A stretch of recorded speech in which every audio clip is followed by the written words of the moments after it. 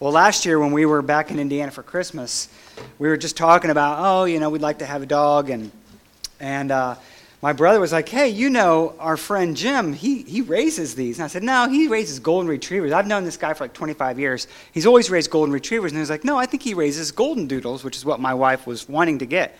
So we went over there, and lo and behold, they had a bunch of puppies.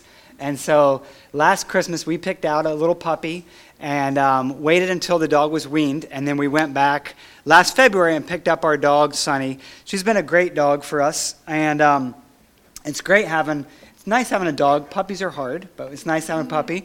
One of the things that you get if you ever had a dog is you have to train the dog how to be housebroken. Otherwise, they're just going to pee all over the place, You know how it is.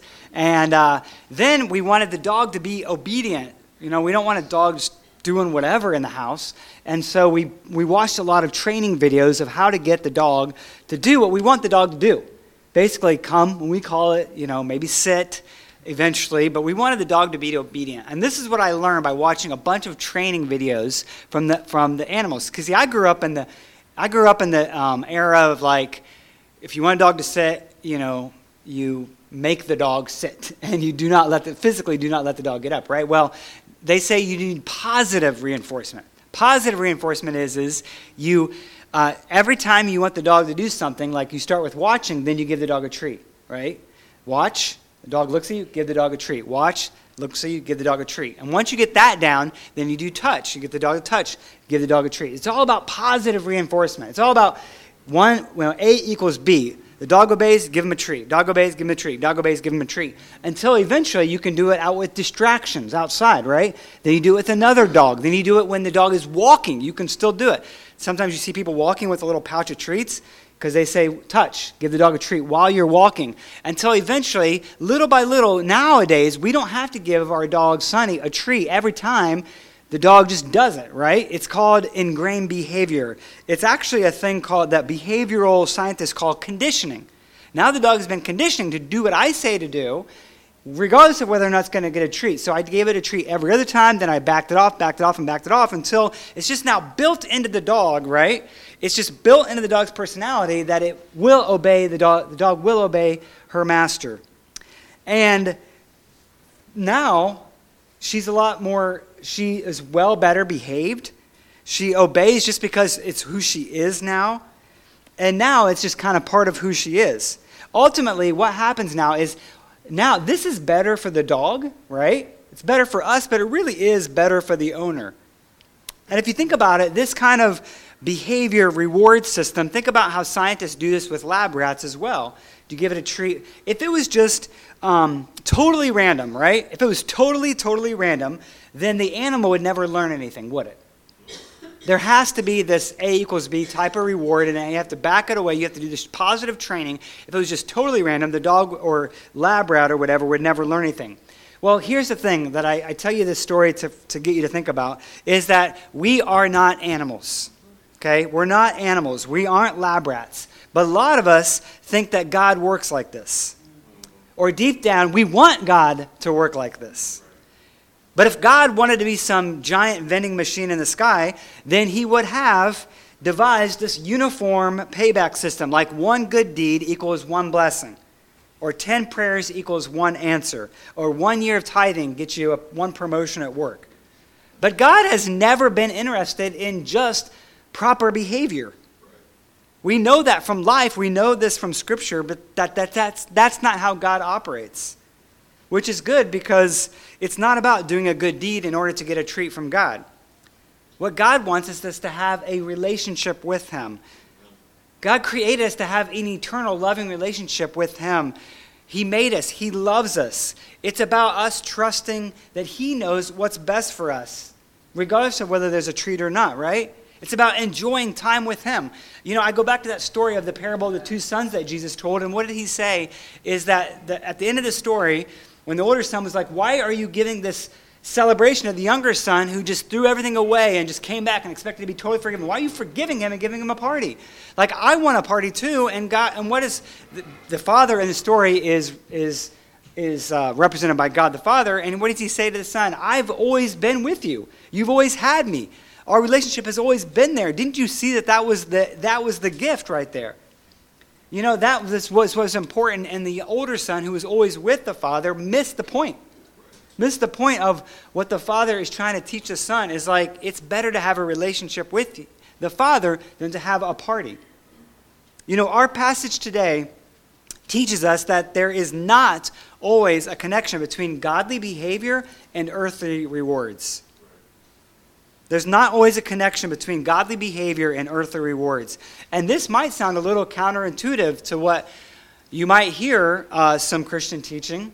It might sound a little counterintuitive to what actually the author has even said here in the book.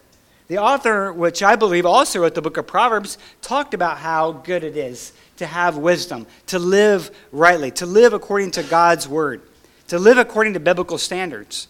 In fact, he goes on at the end of the chapter and says that wisdom is good, right? He already said that. So I'm not saying that there's not a benefit to gaining wisdom and living according to biblical principles. He's already said that. But if I was to summarize this whole chapter in one sentence, I would say the only certainty in life is death. The only certainty in life is death. But if we put our trust in God, we can fully enjoy life and have true hope. We can fully enjoy life and have true hope. So today I want to give you 7 facts of life from Ecclesiastes chapter 9. The chapter begins with the preacher-teacher saying, "But all of this I laid to heart, examining it all." Now when he says all of this I laid to heart, he could be referring to everything that he has said in chapters 1 through chapters 8. Or he could just be referring to the conclusion of chapter 8 that he just got through saying. He goes on to say, I said all of this, I've examined all this, I thought through all of this. And at the end of chapter 8, if you were here last week, if you want to look at the end of chapter 8, basically is saying, hey, look, if somebody says there's a wise person, they have everything figured out, they know all of the answers, don't believe them. They don't know all the answers, all right? They're just blowing smoke. It's just a bunch, they don't know. So even if they say they have all the answers, don't believe them. Because the first fact of life and death, according to verse 1, is that God is sovereign. God is sovereign. He says the righteous and the wise and their deeds are in the hands of God. So everything is in the hands of God, and he knows everything. Many so-called wise people today will try to tell you that everything is random and that the universe has no meaning. But the preacher, the wisest person who ever lived, never doubted God's existence or God's sovereignty over life that we see and life that we don't see. He goes on to say, whether it is love or hate, man does not know. Both are before him. In other words, this is just a natural part of life. That's what life is all about. Good things and bad things happen to all people. Jesus is the one who said that the Father makes the sun to rise on the evil and on the good, and he sends rain on the just and on the unjust. So love and falling out of love, getting your heart broken, that's all part of life. Good and the bad, rain and sunshine, that's all part of life. And so we have to keep in mind that it is impossible to differentiate between good and bad people based only on external circumstances. And we can't predict what the future holds. Things may get better, or things may get worse. And it seems to matter little whether a person is righteous or unrighteous. But even when life seems totally random, remember that God is sovereign. And the second fact of life is that death is inevitable. In verse 2, he says the same thing, that we all share a common event or a common destiny, as some versions of the Bible says. It is the same for all, he says at the beginning of verse 2 and at the end of verse 3. The same event happens to all. So it doesn't matter whether you're tall or short, whether you're rich or poor, whether you're famous or infamous or unknown. As Benjamin Franklin famously said, the only two certainties in life are death and taxes. So you could try to prolong your life by the latest health craze, which I don't know if you've heard, but the latest health craze is taking an ice bath in 40-degree weather for 5 minutes. I've never tried it. I've heard it makes you feel better, but I don't know. I don't do it. Maybe it does prolong your life. I don't know. But you could be the healthiest person in the world. You could do every latest health craze. And you know what? you're still going to die whenever it's your time. And your life could end suddenly in an accident. You could be the healthiest person in the world. I mean, look down to verse 12. That's kind of the point he makes in that example in verse 12. For man does not know his time, like fish that are taken in an evil net, and like birds that are caught in a snare. So the children of man are snared at an evil time when it suddenly falls upon them. When he says evil, it's not necessarily morally evil, but like inopportune time. Like it doesn't make sense sort of time. Like you could be a healthy person and get into a car accident. It could be something totally out of your control. But you never know. We don't know when our life on earth is over. And either Jesus is going to come back first, or death is something that we're all going to face, Christians or non-Christians. Look back at verse 2. It says, the same event happens to the righteous and the wicked, to the good and the evil, to the clean, ceremonially clean, or the ceremonially unclean. So as you can see, God doesn't order our world in a quid pro quo, a this for that type of operation. That we think if we do something for God, then we're going to have our life extended. You know, it's the fact that we live in a sinful world. When God told Adam and Eve that if they ate from the tree, the fruit from the tree of the knowledge of good and evil, that on that day they will surely die. And yes, that is spiritual death, that we are eternally separated from God. But the word that he used there is, you will die today. It will be an immediate physical death. Well, they didn't die right away. We have time now. So our time is short. But one of the consequences of living in a fallen world is the fact that our bodies are breaking down. And eventually they will wear out and our life will end. And while we're on our journeys of life, the third fact of life and death is that life is unpredictable or uncertain. So not only can we not extend our life, we don't always understand why things are happening in our life. And we all have asked ourselves that question, why, God? Why is this happening? You know, my life it's taken a turn that I didn't expect. Sometimes we say that. I never expected this to be happening in my life. Well, we can't assume that if things are going well, that God is blessing us. And if things are going wrong, it's because I'm being punished by God. And that's the wrong things that sometimes we assume. Prosperity does not equal blessing, and adversity and affliction does not necessarily evil. Right. Suffering sometimes happens. Think of Job. From Job's perspective, he didn't know why he was suffering at all.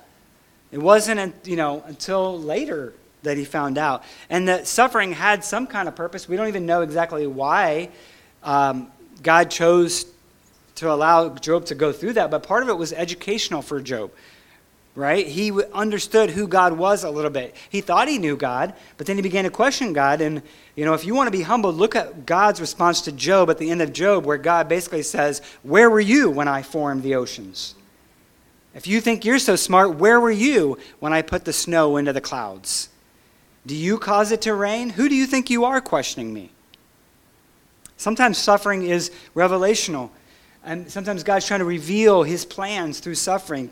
Think about Hosea. He suffered in the fact that his wife left him. His wife committed adultery, and it was a way for Hosea to understand that in the same way, God's people committed adultery against him when they committed idolatry and worshipped other gods, when they turned away from him. And Hosea wrote about that. And it was a way for God to communicate to his people, this is what you're doing to me when you're committing idolatry. Some suffering is for the glory of God that we don't know. Remember when Jesus was with his disciples in John chapter 9, and they saw a man who was blind. And so they assumed that he sinned, or his parents sinned. There was a reason, there was a cause and effect. Something caused this man to be born blind. And that's how they viewed the world. That's how they understood the world. And sometimes we think of the same way. And so they asked that question to Jesus. Who sinned that this man was born blind? Was it him or was it his parents? And what did Jesus say? Neither one. Think about that. Neither one. Nobody sinned. But this is to be revealed in his life, that God's glory will be revealed in his life, so that the works of God may be displayed in him. That's why the man was born blind. That's why he was suffering. And most importantly, look at the sacrifice that Jesus made as the suffering servant on the cross. He bore a great pain. He bore our sins on the cross for us. Suffering is never meaningless. We might not have the answers to why we suffer pain, but God knows. And maybe God is trying to get our attention. C.S. Lewis said, pain insists upon being attended to. Right. He said, God whispers to us in our pleasures, speaks to us in our consciousness, but shouts in our pains. It is his megaphone to rouse a deaf world. So whether it's our individual life, whether it's our emotional life or our physical life, or maybe on a grand scale, maybe God is trying to get some people's attention, and he's allowing pain and suffering. And maybe he wants to shout to us, and the only way he can get our attention is through pain. You know, when you think you got this life figured out, that's whenever we start to think that we know too much, right? We get a big head. My grandma would say, you're getting too big for your britches. That's when you think you've got it. And what do? Then we turn away from God, and we stop trusting in him. And so it's really to our benefit that God sometimes gets our attention through a way that might seem painful at the moment, but it's going to result in an eternal weight of glory in our life. And that God is going to be glorified in our lives through those difficult situations. And there are times in our life when we don't have all the answers. Yeah, I think there's going to be a time at some point in each one of our lives when we're going to cry out to God, why? Why is this happening to me? And all we get back is silence sometimes. Because God never promised to reveal everything to us of what he's doing in our life. But in the end, there's going to be a day when God is going to be fully revealed in our lives, and we're going to be fully glorified in his presence, and he is going to get glorified in our lives, where we can be able to see the big picture of what we're going through. And so we need to continue to trust in God through difficult circumstances when things aren't making sense. Look at verse 11 here. Because when things don't make sense, look at that, verse 11. It says, again, I saw that under the sun the race is not to the swift, nor the battle to the strong, nor bread to the wise, nor riches to the intelligent, nor favor to those with knowledge. But time and chance happen to them all. Now, chance there means not randomness, but God's providence happens to them all. And so it doesn't necessarily mean that the strongest, the quickest, the richest, the wisest, or the most favorite person is going to come out on top. So if we were organizing the world, we might say, well, yeah, you know, X equals Y. It makes sense. That's what's going to happen. You know, the fastest person is going to win the race. The strongest person is going to win the competition. The wisest person is going to do this or that. But that doesn't always happen, right? It doesn't always result in that way. And he goes on to give an example of how sometimes, life is what it is. In verse 13, he gives this example of wisdom under the sun. There was a little city, he said in verse 14, with few men in it, and a great king came against it and besieged it, building great siege works against it. That would be like a ramp of dirt up to the wall of a city, where the walls were meant to protect the city. If a conquering army was going to take it out, they would build, it's called siege works, they would build a dirt ramp all the way up to the top of the walls. It would take some time, but eventually you would take the city. And he said, but there was found in the city, in verse 15, a poor wise man, and he, by his wisdom, delivered the city. Amazing, right? A small city against a great king, but no one remembered that poor man. No one remembered him. A wise man saved the city, but he was quickly forgotten. And that's just the way life is sometimes. Somebody that was nobody really paid attention to does a great thing, but yet, again, at the end of the day, nobody remembered him. And so, you might be sitting there thinking, this is the worst sermon I've ever heard. Should we just give up, right? And not do anything with our life? Is that the point that the preacher is trying to get across? Some people think that that's how Ecclesiastes was written, as a, this is what you don't want to do type of book. But I don't think that's the point at all, because the fact of life number 4 is that wise living is better. Wise living is still better. Look at verse 16. I say to you, wisdom is better than might. Though the poor man's wisdom is despised and his words are not heard, the words of the wise heard in quiet are better than the shouting of a ruler among fools.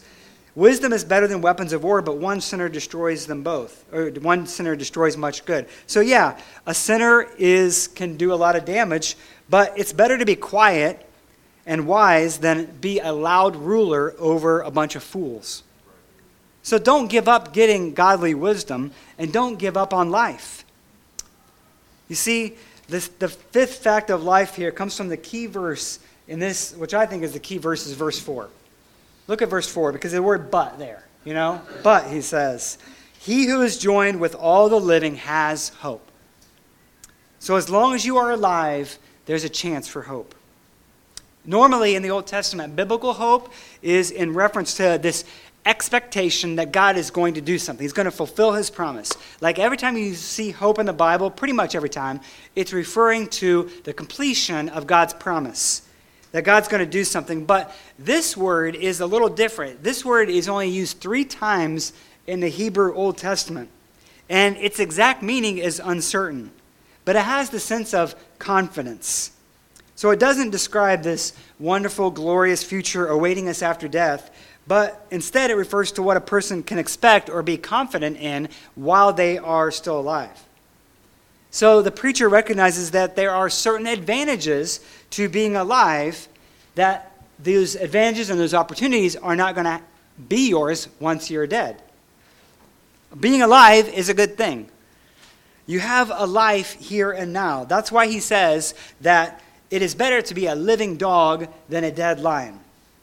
So back in Old Testament times, they did not have golden doodles.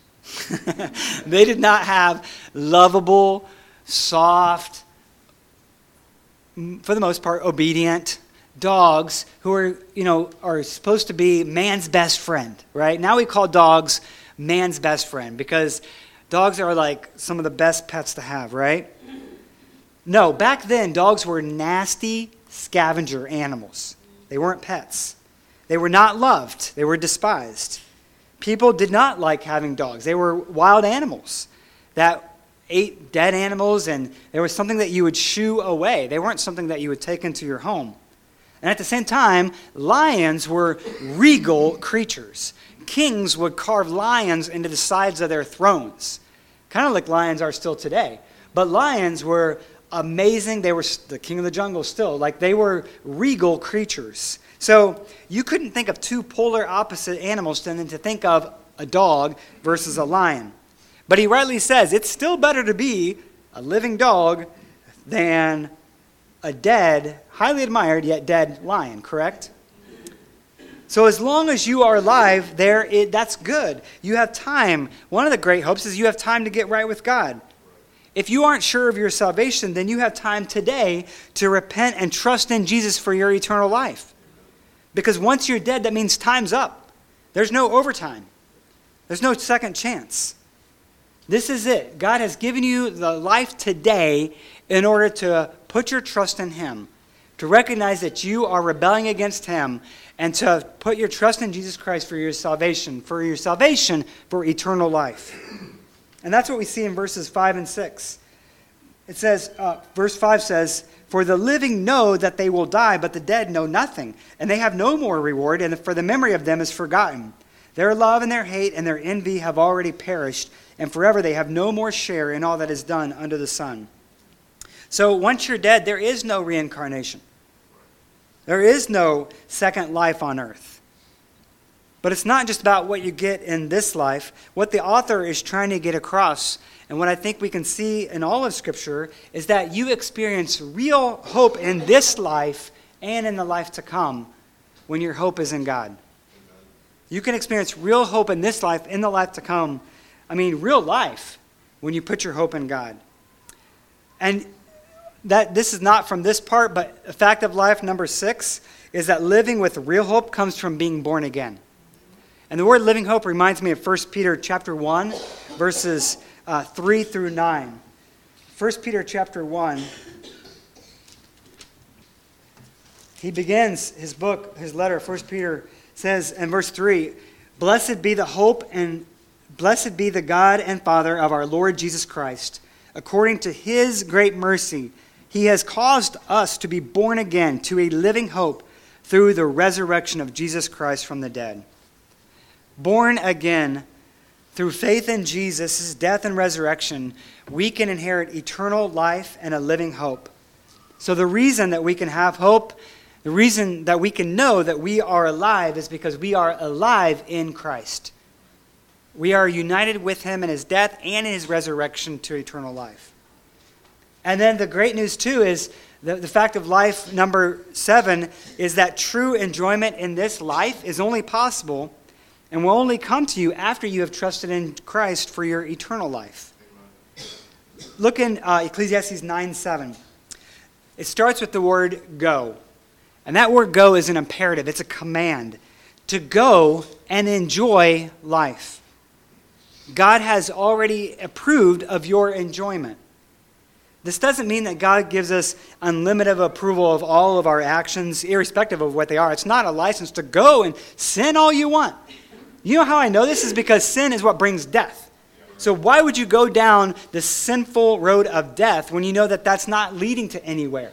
So he does say go and experience life, but now experience true life that leads to eternal life. But he says go and enjoy the good gifts that God has given to you. Because God has given to you to enjoy those things. It's his intention that those gifts that God gives is to bring us pleasure and enjoyment. So stop moping around and looking depressed all the time because you think that God doesn't want you to enjoy life. When you become a Christian, you realize that those sinful things weren't bringing you true life. They weren't bringing you life. And that's part of being a Christian, is admitting that you're a sinner and that what your choices were leading to death. And so realize that God has created you to enjoy real life. And you get that when you realize that life is a gift from God. That life is not about chance. It's not about random. It's not about unknowns and uncertainties in the universe. What's the universe trying to tell us? Well, God has revealed himself to us. So that's what gives you hope and life. So he says, go. And that's a command with some urgency there. Eat bread with joy and drink wine with a glad heart. As we share table fellowship with one another, as we break fresh bread and sip fine wine and taste all the other good food and drink that God provides, we are commanded to enjoy that with pleasure, with God's joy in our hearts. And then he goes on to talk about the celebration because he doesn't just stop with food and drink. Verse 8 says, let your garments be always white. Let not oil be lacking on your head. White garments were their version of dress-up clothes. That was like the nice clothes that they would put on. If you were going to have a festive occasion to celebrate something, you would put on a white robe. So whenever there was like a parade for war heroes, they would wear white. If a slave was to be released on the day of their freedom, they wore white. When the priest would go into the Holy of Holies, he would wear white. So to put on this in our world today, that's like it's time to go out and party, right? It's time to get dressed up. Maybe it's a wedding reception, you know.